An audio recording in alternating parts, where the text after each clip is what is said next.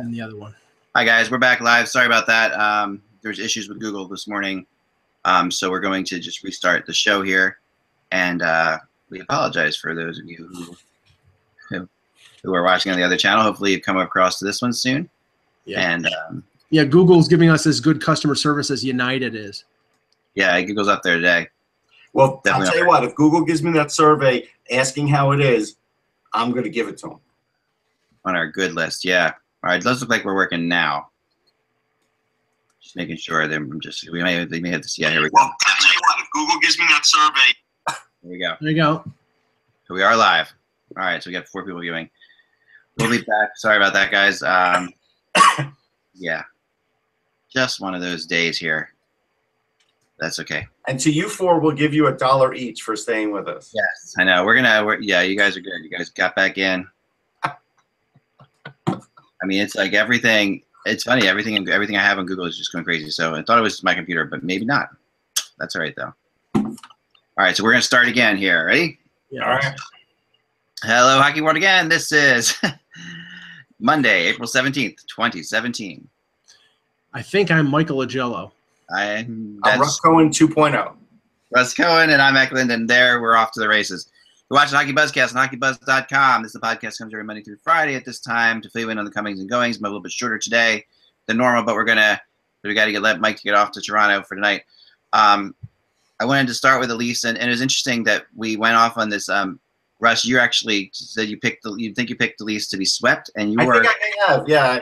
I think you're confident about. You still think they almost got swept. You still think they're going? I do. I think they were just like inches away. I mean, I really do. I mean, look, good for them for getting a game. I still don't think they're going to win another game. Now they could. Anything's possible. Listen, if there's one thing we've learned, the NHL playoffs are crazy, and anything is possible. But I think Washington probably looked at that game and said, "Okay, we got to stop playing around. We got to really take it to them now." I don't know. I mean, I'll let Mike go in a second, but I think that I don't agree with you at all. I actually think that you don't have to. I know. I think they're closer to being up 2-0 in this series, to be honest. No. I know, and I really feel as if, and I know that people are going to sit there and shake their heads and all that stuff, but the fact of the matter is, the way to beat Washington is what they're doing. They're doing the right thing to beat Washington, and they have the speed and the skill up front to beat Washington. They don't have the defense to hold off Washington. Yeah, but once you get to overtime, like they can't be playing to get into overtime and hoping that they win in overtime. Like that is not a of the Stanley Cup Finals when you're an 8 seed against the 1 and you're that's not a game plan. I don't think that's Babcock's game plan. I don't think it's a game plan either. But they got up in both games. They were up in both games. They got they held. That's a game plan. I agree with that. They held the lead longer than the Capitals did in the first 2 games. I just think, I don't know. I think at the end of the day, now I'm not going to say they're going to win the series, but I think they're in this series more than, and I think that they're really in the series. And I think that what happens tonight, of course, will be the telling game because you come back to game 3, 5, and they always say game 3 and 5 are the big games.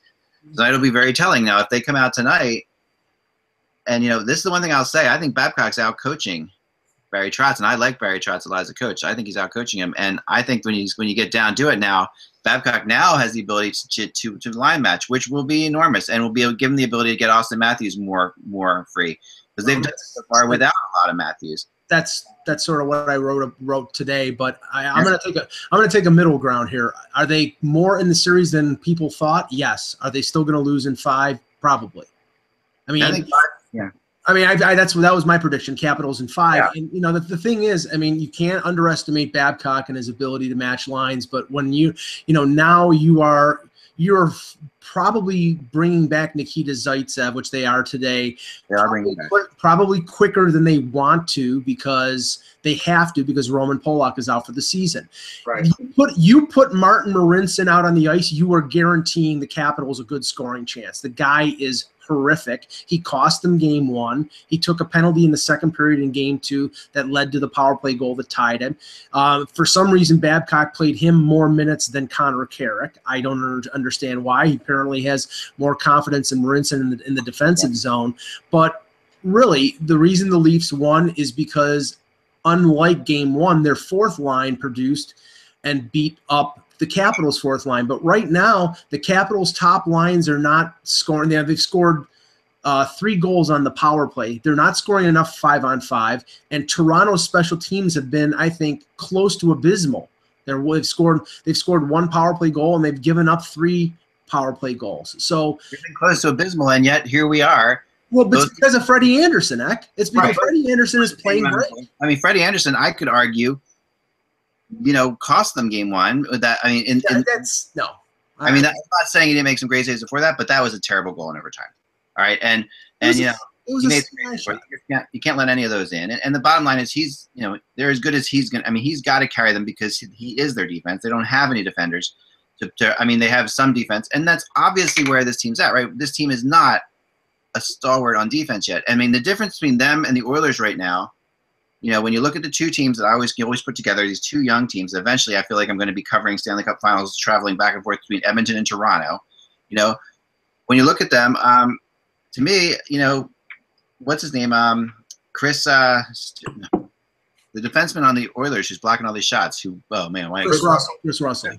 Thank you. Chris Russell is the difference between those 2 teams right now. I mean, Chris Russell, and when I look forward with the Leafs, I see, players like Russell are easy to get, and not that he's. I mean, Russell was available for a long time. Not that he hasn't played incredible in Edmonton, but this is what you can do if you're Toronto moving forward. So, with the kind of players that they have that you can't get, I mean, they added Kapanen all of a sudden, who is now like one of their leading scorers and just killed. He's right place, right time. It's not like he's dominating. He's not dominating. He's right place, right time, playing well. Here's the thing, Eck. TJ Oshie has to shoot more than once in a game. Kuznetsov has to shoot more than 4 times. It's not like the Leafs are preventing these shots. Right. It's the system that Barry Trotz runs that's preventing these guys from being more offensive than they are. Now, Ovechkin got 9 shots, and he did get a goal. I don't care if Ovechkin, if I'm the coach, shoots 15 times. I want TJ Oshie to shoot 10 times. I don't want these guys to play it safe. When you play it safe against a team that's less talented than you, like the Leafs, you get these kinds of results. Yeah. Right now they're playing with fire. They are playing with fire. I agree with that. If you continue to play with fire tonight, and Toronto gets any confidence tonight with another win, then it really gets interesting because this Capitals team has so much to lose, and this Toronto team has nothing to lose. And that's the reason why there's probably more of a chance, because the pressure, as Babcock has called it, the pucker factor, is something that is going to factor into the series in regards to Washington having to live up to the expectations of being the President's Trophy winner and putting this team away quickly, and the Leafs are playing with house money. So, but the problem is their defense is thin, and you're using that Edmonton-Toronto comparative. The Leafs don't have a Clefbaum. The Leafs don't have an Adam Larson. They have Morgan Riley, who's a very good young defenseman, offensive-minded. They have Zaitsev, who's a rookie, but it has experience.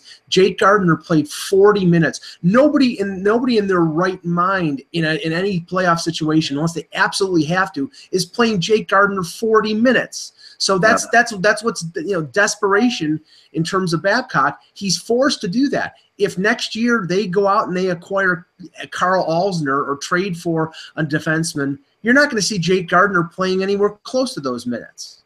No, of course not. But the experience he's getting right now playing those minutes is enormous for his He's career. 26 years old, If he doesn't have the experience now, he's never been in the playoffs before. I mean, they've been in the playoffs one time. So, I mean, he doesn't have that experience. It's not his fault, I mean, he's been with the one team the entire time, right? So, I mean, you're looking at the whole – I mean, don't give out cowbells. Please don't give out cowbells. What a bad idea that was. Yeah. Yes, we had 2 social media phenomena on Saturday. The stupid cowbells in Washington, and the guy who's been named Dart Guy because it's a Maple Leaf fan who's got a mohawk shaped of a Stanley Cup with his face painted and a cigarette hanging out of his mouth. He's being made into a social media celebrity and being given free tickets to the game tonight. It's unbelievable. Well, this is the playoffs. That's what it's all about. It's for some reason these things happen every playoff year. You always have something crazy happening. He looked like Krusty the Clown with a Leafs jersey on. That's what he looked like. I know. You're starting to see crazy playoff things. Like look at Guentzel.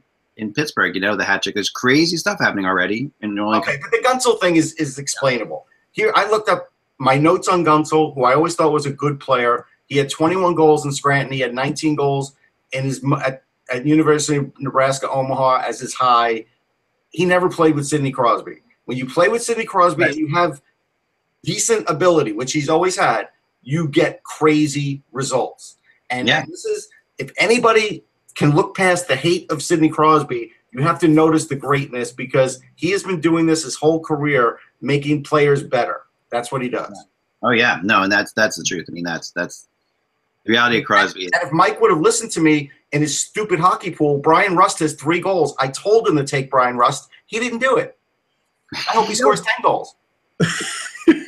Well, I didn't pick any Penguins because I don't think the Penguins are going to go far this year. Well, they're going past the first round. They're going past the first round, and I have to say that, you know, I'm really dumbfounded by the complete lack of show up by the Blue Jackets. Now, they did show up yesterday. They scored 3 goals in the first period. It didn't last. I mean, they've played really good defensive hockey all year, and they cannot stop the Penguins. They haven't really been physical with them, with the exception of Matt Calvert breaking a stick over Kuhnackel's neck. I mean, I didn't think that they've stepped up the physical game the way I expected them to, and they're just letting Pittsburgh, giving them offensive opportunities, and it's really a shame because I think that Columbus could have made this a series, but this is going to go 4 or 5. There were 2 big factors. We still don't know if Bob is a primetime playoff goalie. We still don't know that. And the second factor is, and this was fascinating, I give Jeremy Roenick a lot of credit for this. You know, Zach Werenski gets hit in the eye, goes under his visor. His eye blows up. He goes in the locker room, gets it stitched. He comes out, but his eye blew up to the point where he couldn't see in overtime, so he doesn't get to play in overtime, which is obviously a factor. Jeremy Roenick said something which, it makes him a badass, but all hockey guys badasses. And basically that was, he said after he got stitched, before he got stitched, he said, I wonder if he got shot up with Novocaine, because if you do, it tends to blow up the area. He said in the old days, what we would do is just put ice on it, let him stitch us up, and we get back in the game, and it would never blow up like that. I would be in the hospital if you just put ice on me and try to stitch me up like that. Werenski's putting a selfie on the internet. It was just hats off to these guys. But Roenick really noticed something. He did. And ironically, like on social media, on Twitter, Matthew Tkachuk, who he knows from the U.S. developmental program, just typed a 1-word reply: legend. Which is good. He didn't play in overtime, and that was a definite factor. Yeah, his eye closed up. So, well, it could have been. You could have been Novocaine that year, like you said. It's interesting. I mean, I mean, he's out the remainder of the series though now. So that's kind of crazy. Well, that's 1 game or 2 at the most right now, the way it's going. Let's just re-say what we were talking. Yeah, let's just talk again, Russ, briefly on the Rangers and Canadiens. Yeah, because it's just more fun to talk about it a second time. No, I know, but we're gonna hide that other part of the show, so okay. We can't meld them together. I'm surprised. I thought the Rangers had an advantage in this series. They had the lead in game 2. I think they had that game, and then they let Plekanec score that goal with less than a minute to go in regulation, win it in overtime on the Radulov goal. And then yesterday, Russ, I don't think they showed up. I don't think the Rangers showed up at all. Yeah, I think, look, they got Klein in there. That's fine. That helped a little bit. Alain Vigneault has been very stubborn in the way he runs this team. Most of the time, it runs the same way all the time.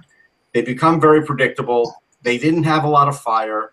They become predictable to the point where Claude Julien has really just pushed a few buttons, and because Vigneault doesn't adjust, really makes the Rangers look bad. Like, basically, Galchenyuk finally was playing the way you'd like to see Galchenyuk play, controlling the play, controlling the puck, being a factor. But I saw timidness out of the Rangers. I saw no confidence. I saw Rick Nash have a chance at an open slot to get in on a shorthanded opportunity. He circled around center ice. He waited for the puck to get chipped in. Then he went to go and take a shorthanded opportunity. Little things like that have taken away any edge the Rangers had offensively. And Matt Zuccarello just got reckless in that game. And I think that's out of frustration. And Henrik Lundqvist is frustrated. He's not giving up goals because he's frustrated. But you could tell he is not happy with the guys in front of them and the way things are going down. And the Rangers can't win at the Garden Neck, and that is the biggest factor that I said before the series began. In a row. In the playoffs, it's in the regular season, it's more than that. In the playoffs, and but playoff. I mean, that's crazy. Yeah. You got to win at home in the playoffs. I mean, it does remind me. We've covered these two before, in two different situations, playing against each other. I mean, that Boston Vancouver series, where you saw Julien against Vigneault, was to me the most outcoached I've ever seen a guy. Like, I really felt like Julien schooled him in that series. Yeah, he's doing it again. He's doing it again, and I think he's inside Vigneault's head. Like, and that what's fascinating about the Stanley Cup Finals is you really get more time with the coaches than you do in other situations. You get to see them; they do press conferences twice a day. You get to really talk to them, and you really saw in that series that Julien had was pulling strings, and Vigneault's way of approaching that was as if I'm not going to bite into that. I'm not going to change anything because of what he's doing. But sometimes you have to. Sometimes you have to change what you're doing because of what the other team's doing. Well, and I think that's what's happening with Rangers right now is they're not adjusting to what Montreal's doing. Well, let me, and just briefly here, Russ, if the Rangers do go down in this series, they lose in 5 or 6. What's going to happen? I mean, is Vigneault going to get fired? I mean, is there going to be anything? Fired, but he'll be on a short lease next year because Jeff Gordon didn't hire Alain Vigneault. He's the new GM. He probably has an idea of who he'd like to hire if for some reason things didn't work out. So I think he'd be on a short leash now because I think ownership would still want to give Vigneault a chance next year. But the problem is it's 50-50 between Vigneault and the players why it's their fault. But, again, the defensive pairings could definitely be better. Now, they only have so many guys that they could use, and I get that. And that's part of, what the GM has set up for the coach. So it's not all on Vigneault. Offensively, though, it is. And the way they're operating. And we knew that Claude Julien would play puck possession hockey. And they did. They had the puck way more than the Rangers did for key scoring chances. The Rangers' speed is gone. It's still there. Players have it, but they're not utilizing it anymore because they're getting so frustrated out there with guys like Ott and Shaw. And these are things that I did bring up pre-series that why Montreal was getting ready for the Rangers. Those guys are outthinking them now. They're frustrating them. And so how many breakaways now are we seeing from Grabner? One a game? He usually gets 3 a game. Chris Kreider, non-factor, really a non-factor. Yeah. Zuccarello now, like I said, he became unhinged in that game. He can't do that. But, again, he can't do it all himself. Derek Stepan never seems to get the short end of the bench. Never, ever, ever. It's like he's an untouchable with that, and he's getting schooled on faceoffs, just getting killed. Zibanejad, they sit him down from like the second period, middle of the second, for all of the third. Well, not all of the third, most of the third. And then when Vigneault pulls the goalie early, he puts Zibanejad back out there. And it's just like these kinds of things make you wonder what is going on as far as the philosophy. And I'll tell you, Buchnevich is sitting on the bench, right? Very talented player. Even Brandon Peary, I'm not going to make a big case for Brandon Peary, but the Rangers' power play sucks. And if your power play sucks, the one guy who could help your power play is Brandon Peary. Every time he's on the power play, he's a factor. He gets shots on goal. He lives off the power play. He's not even playing because Tanner Glass has to play because the Rangers feel like they have to man up to everything Montreal does. At this point, the Rangers need to play the exact opposite of what Montreal does. If they don't, they will lose. And they will lose in 5 or 6. They have to dictate it. They have to dictate the game. And I mean, there's no reason they shouldn't be dictating the game against Montreal. But no, there isn't. But it comes down. I think it's coming down to like we talked about before. With really good goaltending, you need your skilled players to show up. That's the bottom line. You need snipers to score goals. What you're seeing out of the difference in this series right now is Radulov in a lot of ways. I mean, he's the big factor. If Radulov's not on Montreal doesn't have the skill to score on Lundqvist. This is a totally different series right now. Yeah.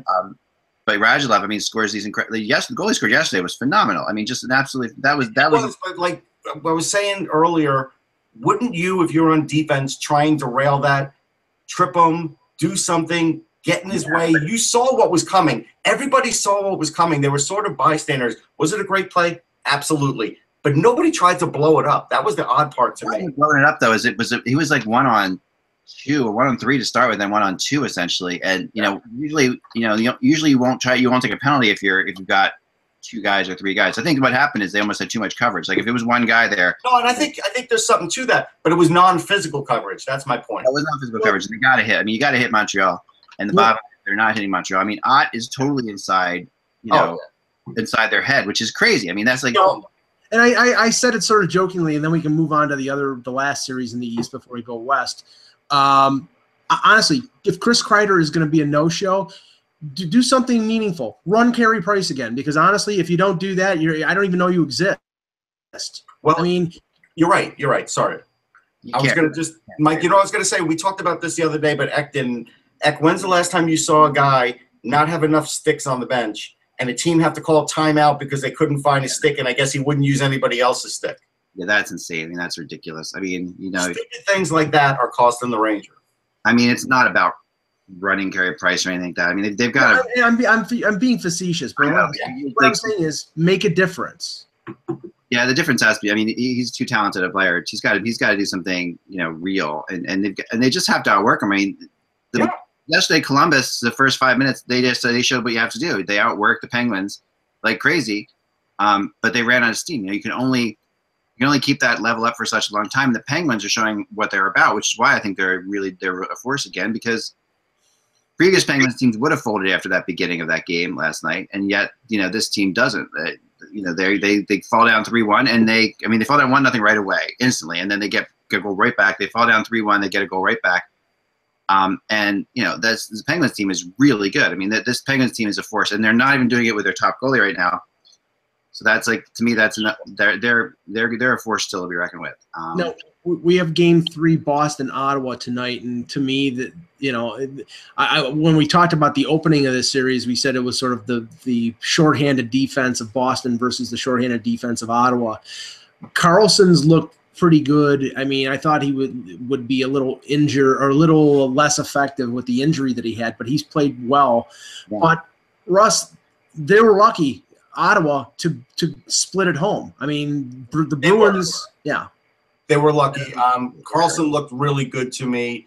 I think we can't overemphasize enough how well Dion Phaneuf is playing in the role he's in, not just because he scored that goal. He's been playing really good hockey, like making me remember how good Dion Phaneuf used to be, because we all kind of forgot because he just got pigeonholed in Toronto after a while, and he really has played a great role for them and has really been good.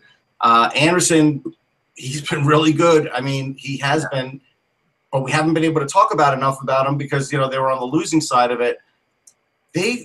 Boston's got some issues in the sense that they played Chara too much. You know, Ty posted something on Twitter where he said, how could Chara make that play? It's such a dumb play. And I wrote fatigue. He was out there for the power play. He was out there for the PK. He was out there 5-on-5. He was out there too much. He was. Now, Brandon Carlos skated yesterday. Not sure if he's going to come back or not. They did make an emergency recall from Providence. They called up Grilchik. So, I don't know what that means in terms of who's going to play. But if you're calling up guys, by the way, sorry, Grzelcyk. I'm sorry, Grzelcyk. I always butcher his name. I'm sorry. Yeah. This series reminds me of that Vancouver-Calgary series from 2 years ago. You know, where you had with the first round. You know, I think was it Vancouver won the series, or I think Vancouver won it, went to the second round and got destroyed. Sounds about right. Yeah, it's just like, you know, these are two teams that this is the result of the 2 versus 3 thing, you know, and these are two teams that really shouldn't be playing each other. And Boston looks better because they have more experience. I'll tell you what, though, I was driving around in the afternoon on Sunday listening Saturday afternoon listening to this game a little bit on the radio. And I was listening to the Ottawa Senators announcers, and there cannot be a more negative group of announcers than the Ottawa Senators announcers. Really?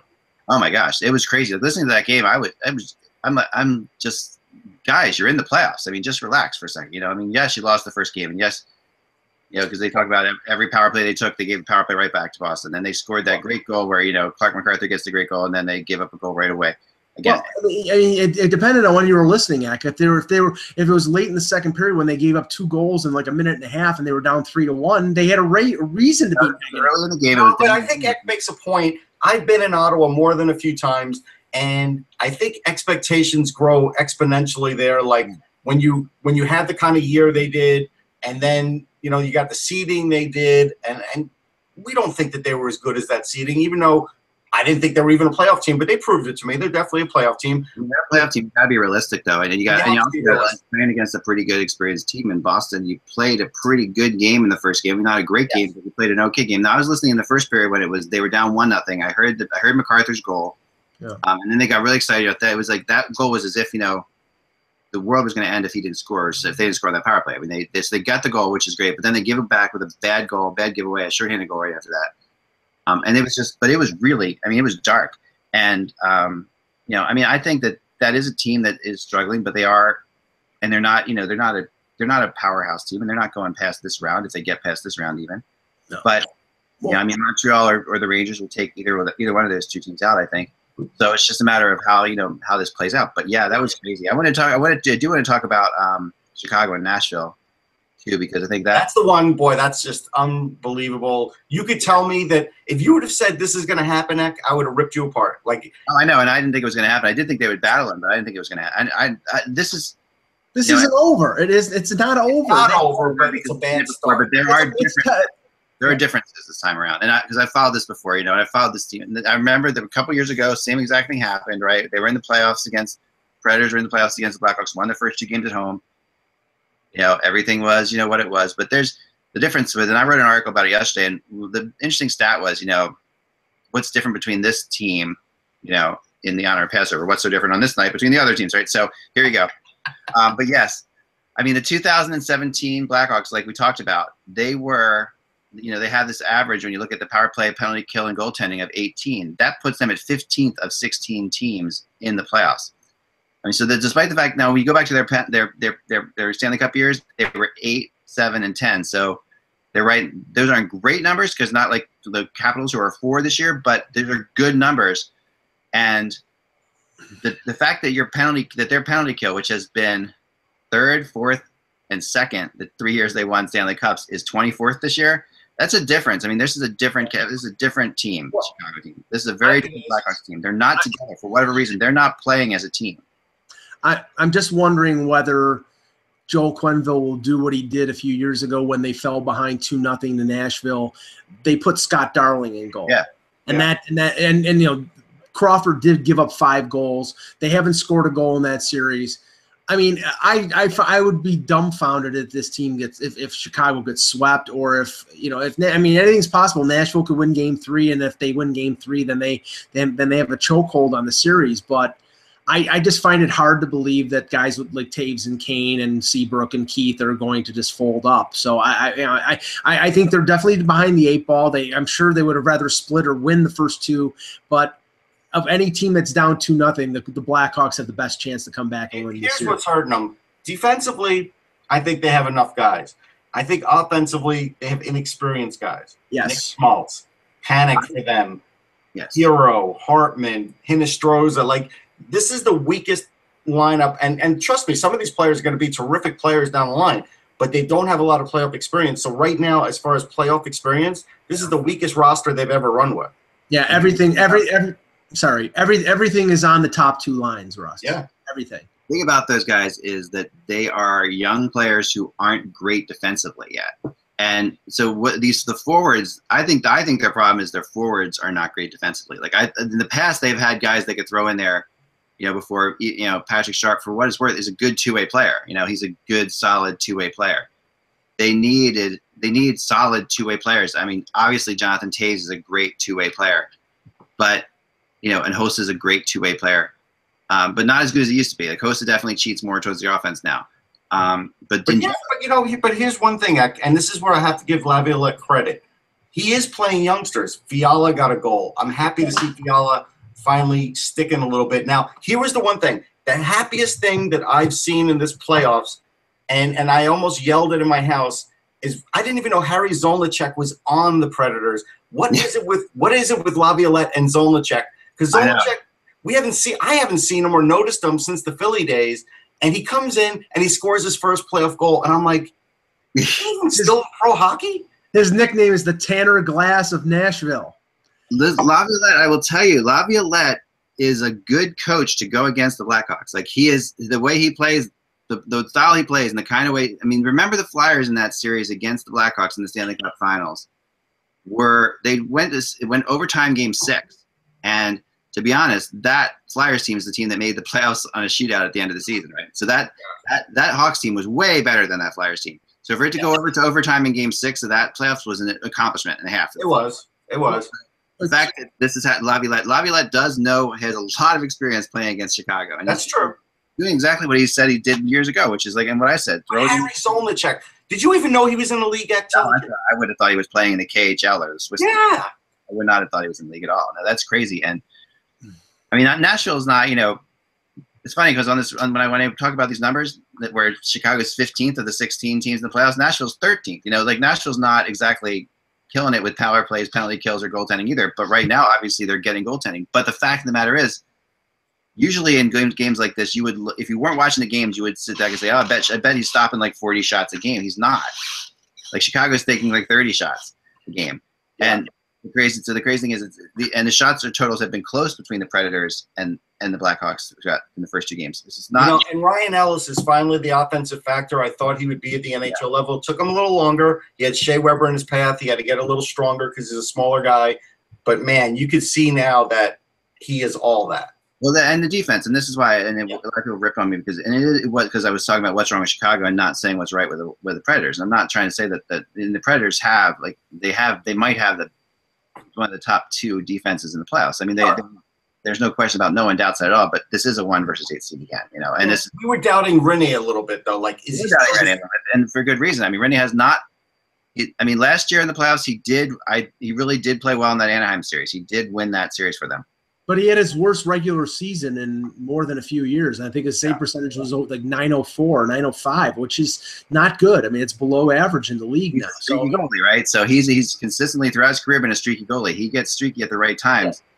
He can be really tough to play against. Like Chicago right now is going to be doubting themselves big time because until you score on Pekka Rinne, it's like you're trying to put a beach ball past them. It's not easy to do. Now, let's talk about 2 series that we can talk about pretty quickly because one is 3-0, the other one is 2-0.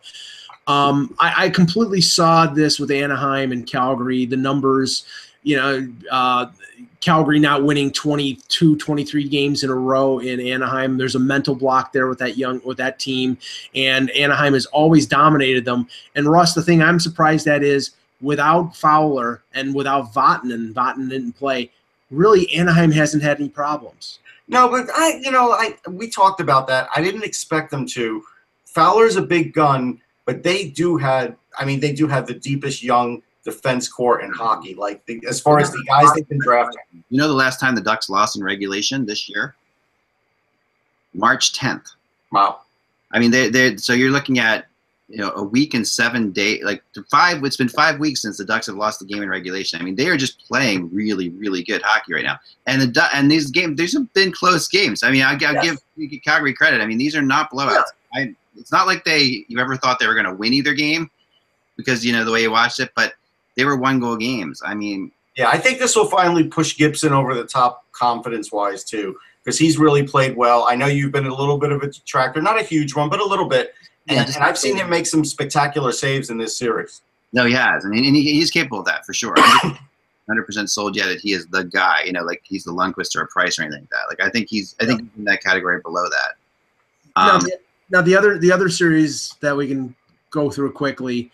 More than a few people thought that the Wild's downturn after March the 1st was basically them, not having anything to play for. And that they would same with me, and that they would turn it on in the playoffs. And Russ, I know early in that series it was Jake Allen standing on his head because Minnesota, buzzed around the net in game 1. But as the series has gone along, the Blues are taking over the series, and the Wild are just getting more and more frustrated. And I think Dubnyk is not playing up to snuff. He's not playing up to snuff. He's not playing horrible. You know who's really slowed down? The Minnesota defense. They look like they're old and tired, and the big guns on their defense are almost non-existent, and it seems to be affecting the whole team because that's a team that definitely needs that blue line push. They have decent offensive players, a little better than they used to, but they do need that, and they're not getting anything. They're really not getting any sustained pressure at times. when they want to. In that first game, they showed that they can completely dominate. Like they can. Yeah. But it's similar to Columbus. They have to work their tails off to do that. Yes. It's tough in the playoffs because if you're a team like that, you have to be able to win. Sometimes you have to do that. Sometimes you're down. You just have to purely outwork the other team, and you can get a couple goals that way and win a game. But eventually, the skill, you have to be skilled as well. Like you can't just outwork them. And the fact is, if you outwork like Columbus did in game 2 at times, and that didn't in game 1 and didn't get any result from it, then you're really frustrated because you have to get results. Now, the Wild didn't get any results in game 1 until the very end, on Parise's goal, which was fortunate. Yeah. They got that goal. Jake Allen is doing everything, and he is definitely one of those guys. I expected Allen to not be this good. I've never been a Jake Allen person either, but he's shown right now that when he's big, like he's playing big, he can be really, really good. Boudreaux's not living up to whatever his reputation is anymore. He's not living up to it in the playoffs. Like he's starting to lose it. You can sense like he's starting to really get. I agree with you there, and Boudreaux can snap. And you can tell he's starting to snap. I have a weird feeling on this series though that it still could go 6 games. Like I don't think this game's series is quite over, but we haven't seen Minnesota's best game. That's the only thing I could say for them. Right. Yeah, we haven't. I mean, if I was to say, you got a couple 2-0 games. I don't think Anaheim's going to lose. I don't think the Penguins are going to lose at all. I think the Penguins will, at the most, Columbus will win 1 game in that series still, but that would be the most. I think St. Louis could win. I think Minnesota could win 2. If you win 2, then it could get hairy for St. Louis still. So that's the one I think. And I do think Chicago's still in it too. Like I do agree with you on that, Mike. Like this is Chicago, and I think that I don't think 3-0 is a safe lead on Chicago. Like if they get up 3-0 against Nashville, that's not safe. You have to put Chicago away. I mean, what I've always felt about the best teams in the playoffs, like Chicago and LA have been, is the difference between them and everybody else is they're impossible to beat that 4th game. Like that's where it's just so difficult. Like we saw LA come back from 3-0 against San Jose. That wasn't a freak thing. This is not the Hawks have come back from 3-1 before. Yeah. It's not. There's no. The only problem with that, the problem with going in the hole like this, like Minnesota's done or like Chicago's done, is that you don't give yourself any room for that one stupid game. That's going to happen, and where some bad call is going to go against you or something that is going to happen that you can't. You don't give yourself any room for that by losing these early games. That's where you have to. That's where you really have to worry. I mean, I don't know if they changed Crawford. Last time they changed Crawford, it was legitimate because the Predators were scoring on Crawford like crazy. They were jumping out to like 3-0 leads against Crawford when they changed it. They did score 5 against them, so that's why I thought that there might be. It's possible, and it's possible that they would do that again. I mean, if Chicago goes down, I think that definitely puts Crawford in an interesting situation going into the summer. Where people have said, like Kevin Allen said, he talked to Chicago and that Crawford's their guy. That they're going to keep Crawford and Darling's going to go. I'm not convinced that this goes the way it goes. That something will be a problem. I think that if Crawford doesn't win this series or loses the series in a relatively short period of time, what's to keep Chicago from continuing with Crawford? That would be interesting. To go along the lines of Harry Zolnierchuk, of Tanner Glass, of Tom Wilson, and Kasperi Kapanen.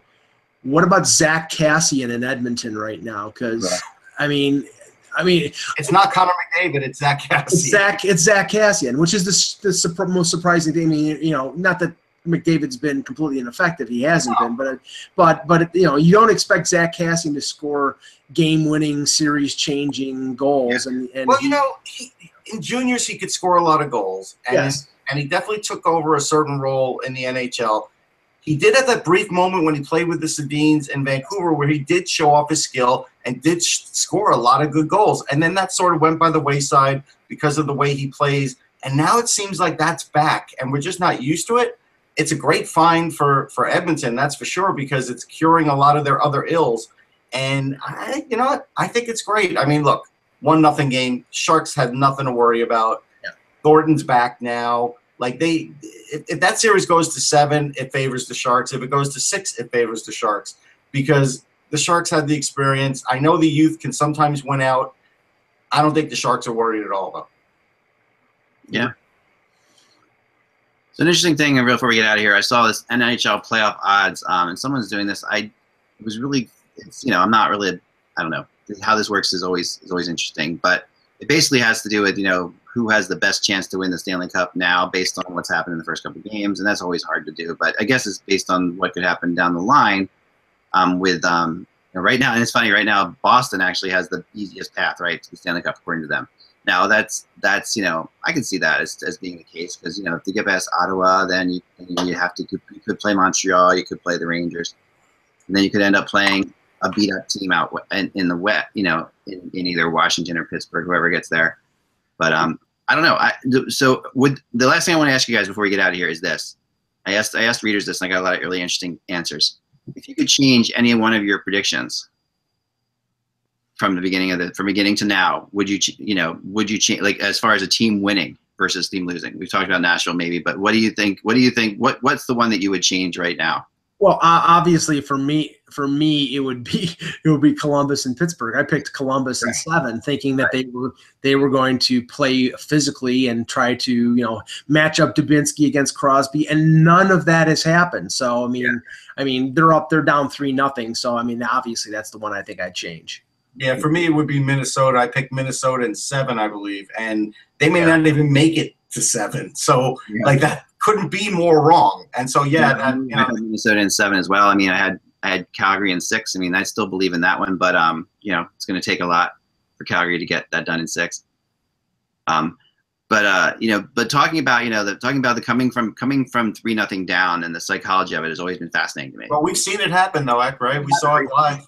Yeah, and I think that what is honestly the case is, I believe that it's easier for a team who doesn't have home ice advantage to come back from 3-0. This has always been my theory, and it just follow this through. I don't know why. Because 3-0 is all the NHL playoffs are all about the shifting of pressure. So that means I believe it's easier for Columbus to come back, but I don't think they will. But I think because Game 4 is okay. The team that's winning Game 4 doesn't care. If they lose Game 4, Pittsburgh lose Game 4, St. Louis loses Game 4, you go back. Game 5 is then becomes the key. And when you think about the teams that have lost 3-0 leads, Game 5 is where they've lost it. That was really their chance. Because if you lose Game 5, if you lose Game 4 and 5, you go into Game 6. This is where you want that Game 6. If you're coming from behind, to be at home. This is where I think that's the toughest game right there. And then because you go to Game 7 and you're on the road, that's where you want to be. You want to be on the road in Game 7 to come from behind. Being on the road for Game 7 when you've tied a team at 3 puts unbelievable amounts of pressure on that home team. I agree. It's a really tough spot. So that's why Minnesota's really in against it. But if I think back to the Flyers Bruins, a few things have to happen. The goalie has to fold, because Tuukka Rask definitely folded, right? I could be wrong about this. Didn't Krejci get hurt? And he's always been that was the key moment in that series, was Krejci getting hurt. And that was in game. He's a Flyer killer. That was in Game 4. And I remember that it was Mike Richards and Krejci colliding at center ice in the Wells Fargo Center, and we all looked at it like, oh man, Flyers were already down 3-0. They were down in Game 4 too, so it looked like they were in trouble. But we said to ourselves, wow, that's the big thing. That's if Krejci, because if you have to lose a key player somewhere along the line, and then this happened also to San Jose. I can't remember who they lost. They lost somebody in that when the Kings came from behind. I can't remember who that was, but they did lose somebody to injury. And that's what usually has to happen.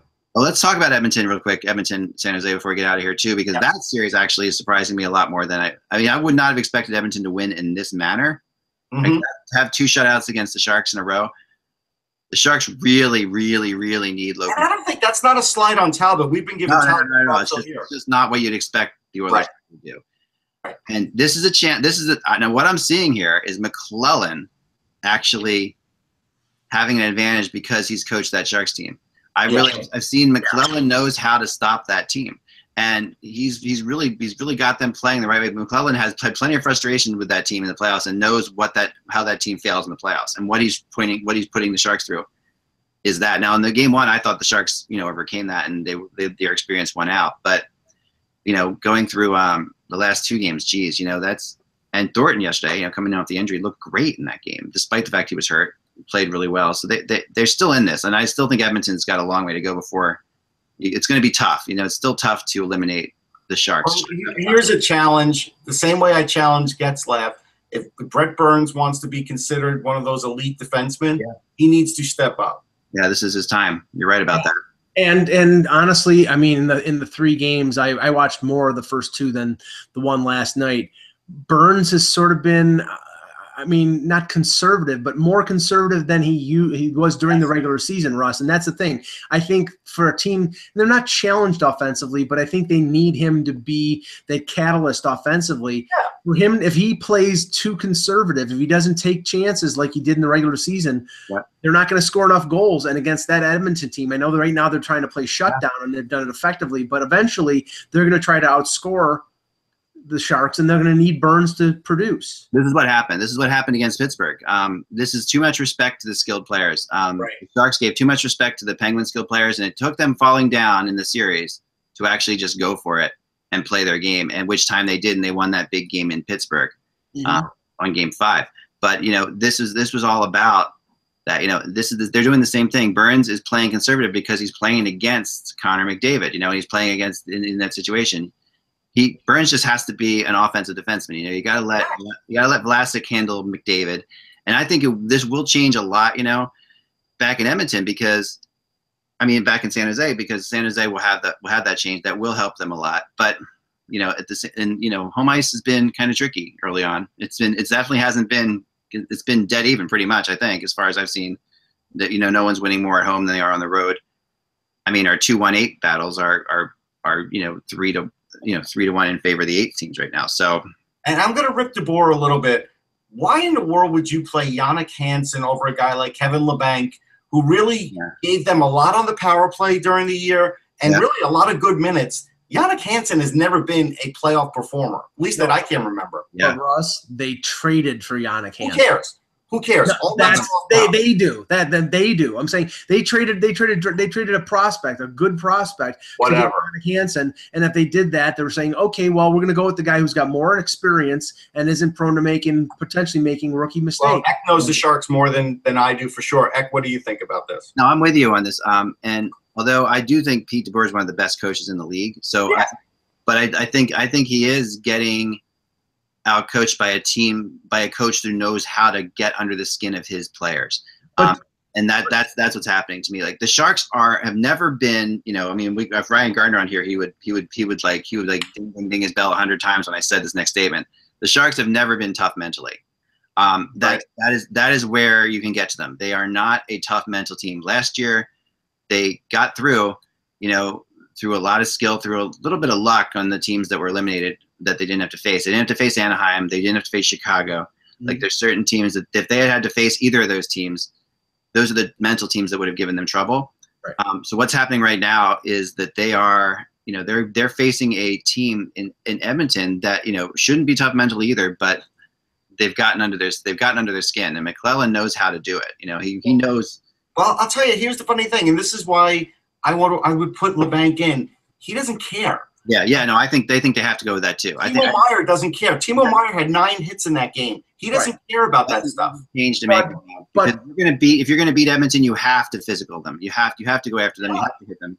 Yeah, but the thing is, Hansen is a physical player.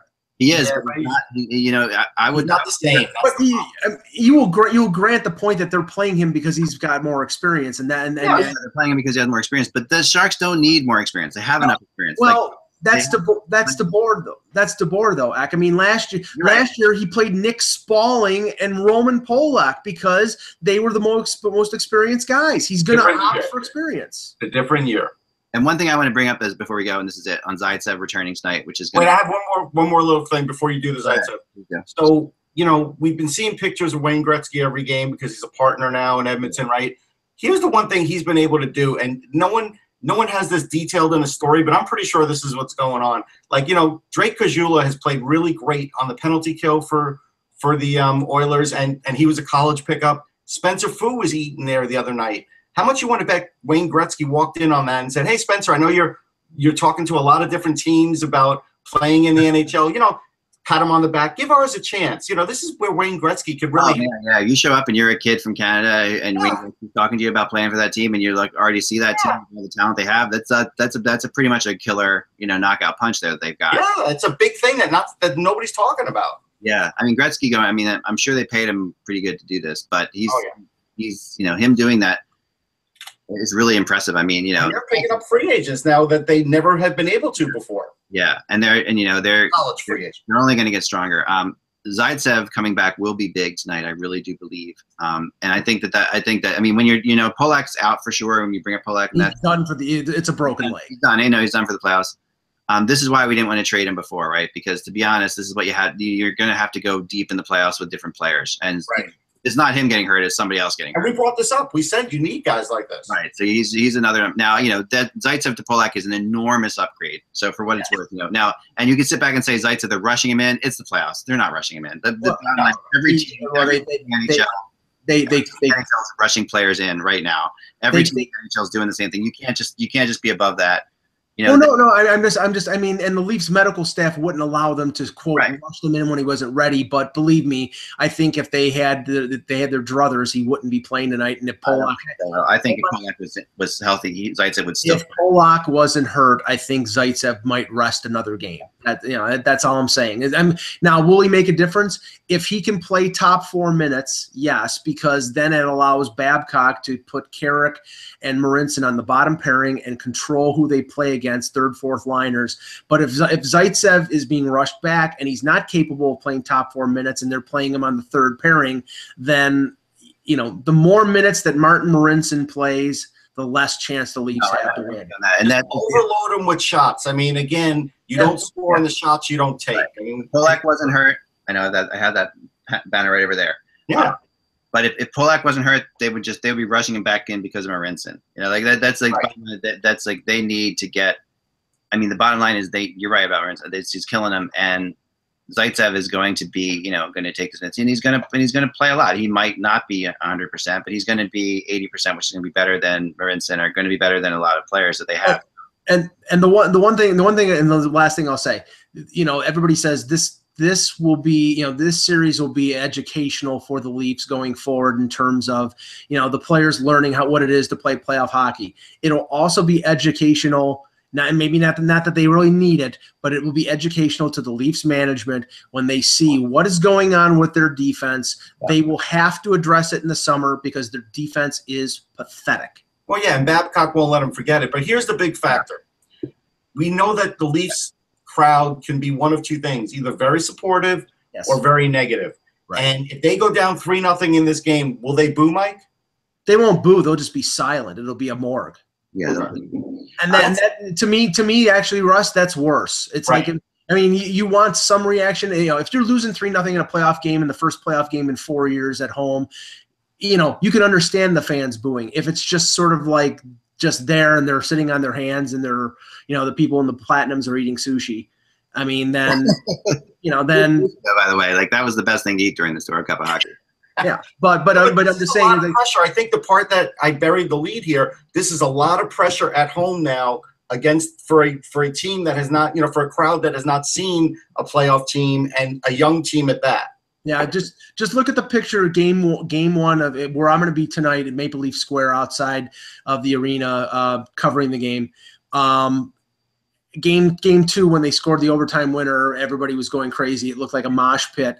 Game one, after Tom Wilson scored, 15 seconds after the goal, all that were left were beer cups and a couple stragglers. So that's in a sense, what it would be like in the ACC tonight if they're losing. I think they get a little bit of I think they can survive a rough game tonight because they have the one win already. I think that if they get 2 rough games in Toronto, then it'll get tricky. But I think that if they have a rough game tonight, people will be like, okay, we're supposed to be down 2-1 at this point. We just gave them back the home ice advantage. Like the home ice advantage thing is that they've now gained the home ice advantage is that's all they have right now. If they want to lose this game, Mike, what's the story going to be like on the radio in the morning? Because their drive time radio can be brutal. Well, I mean, And unfairly, I think that game one, the blame went to Freddie Anderson. I don't care if that was a goal that needed to be stopped, shortstop. It was a top corner goal that went off the pole and past him. I mean, it was a perfect shot. It wasn't set. You know, I know you have to stop it, but they wouldn't have gotten to overtime without Freddie Anderson. If there's one player who's central in the loss, say Gardner or Kadri or so, right, he will get eviscerated on Toronto radio and in the press. And that's the way Toronto is. If somebody stands on their head and plays great, they're gonna get singled out for praise. If they play terribly, they're gonna get singled out for lack of praise. Because I look at it like this: there is no distraction anymore in Toronto because the Blue Jays are off to their worst start in franchise history, so they are a non-factor. And so literally. And the Leafs are always number one, but now they've got the whole stage. There's nothing to deflect or anything. Well, come on, the Raptors are in the playoffs for us. Whatever. Come on. Who talks about that? But the one thing here you remember is that this is Babcock coaching them, and this you're going to have. I mean, that team is going to be loose. They're going to be fine. Babcock is really good at keeping. You don't know that, Eck. It's nice to say that. You don't know until you see what happens. This is where the youth. I mean, all right. And last thing, Austin Matthews has had a season for the ages. He, as a 19-year-old, he's done nothing wrong. First game, he was invisible. Second game, up until the third period, he was invisible, and then he started to get into the swing of things. He had a couple chances in overtime. That I think that him loosening up and him feeling more comfortable will continue as the series goes along. So it's a testament to them being tied 1-1 without their best player really standing up. But the thing is, you've got a lot of young players. That feeling, even though they're 2 games in, now they're home, and they have not played, they've played not as well at home than you would expect. They lost 3 of 4 down the stretch when they needed to win at home. So the pressure will be on the Leafs a little bit tonight. Yeah, Shanahan's watching from the perch, Lou's watching, Boyer Salming's watching. Oh yeah. There's no pressure. I mean, there's pressure, but that's no different than any other team. I mean, really, honestly, it's worse than some other teams. I mean, it is, and it is. I get it. Okay, name me the pressure in Columbus, how it even gets close to what it might be. I'm not going to. I'm all right. Let's compare it to what Calgary's going to go through, or what Montreal is going through. That's fine. Or even what the Rangers are going through. Like the pressure there, that's to me is and the Capitals for that matter. I mean, yeah, there's teams with high expectations that are going to, and Canadian teams. I mean, we could have all the Canadian teams out in the first round. We had all of them. They were all down they all lost their first game, right? So, I mean, the bottom line is this is a tough. It's a tough town, of course, but I think it's a forgiving town, and I do think it's a forgiving town in this one instance. I think that they cross that. I'm not saying they're gonna burn Jake Gardner in effigy if they lose. I'm just saying they'll be all over him in the summer for sure. They'll be like, we got to get a new player in there, and that's look what they did with Phil Kessel. I mean, come on. Well, that was the fault of that team's management, singling him out as a core player when he was not a core player.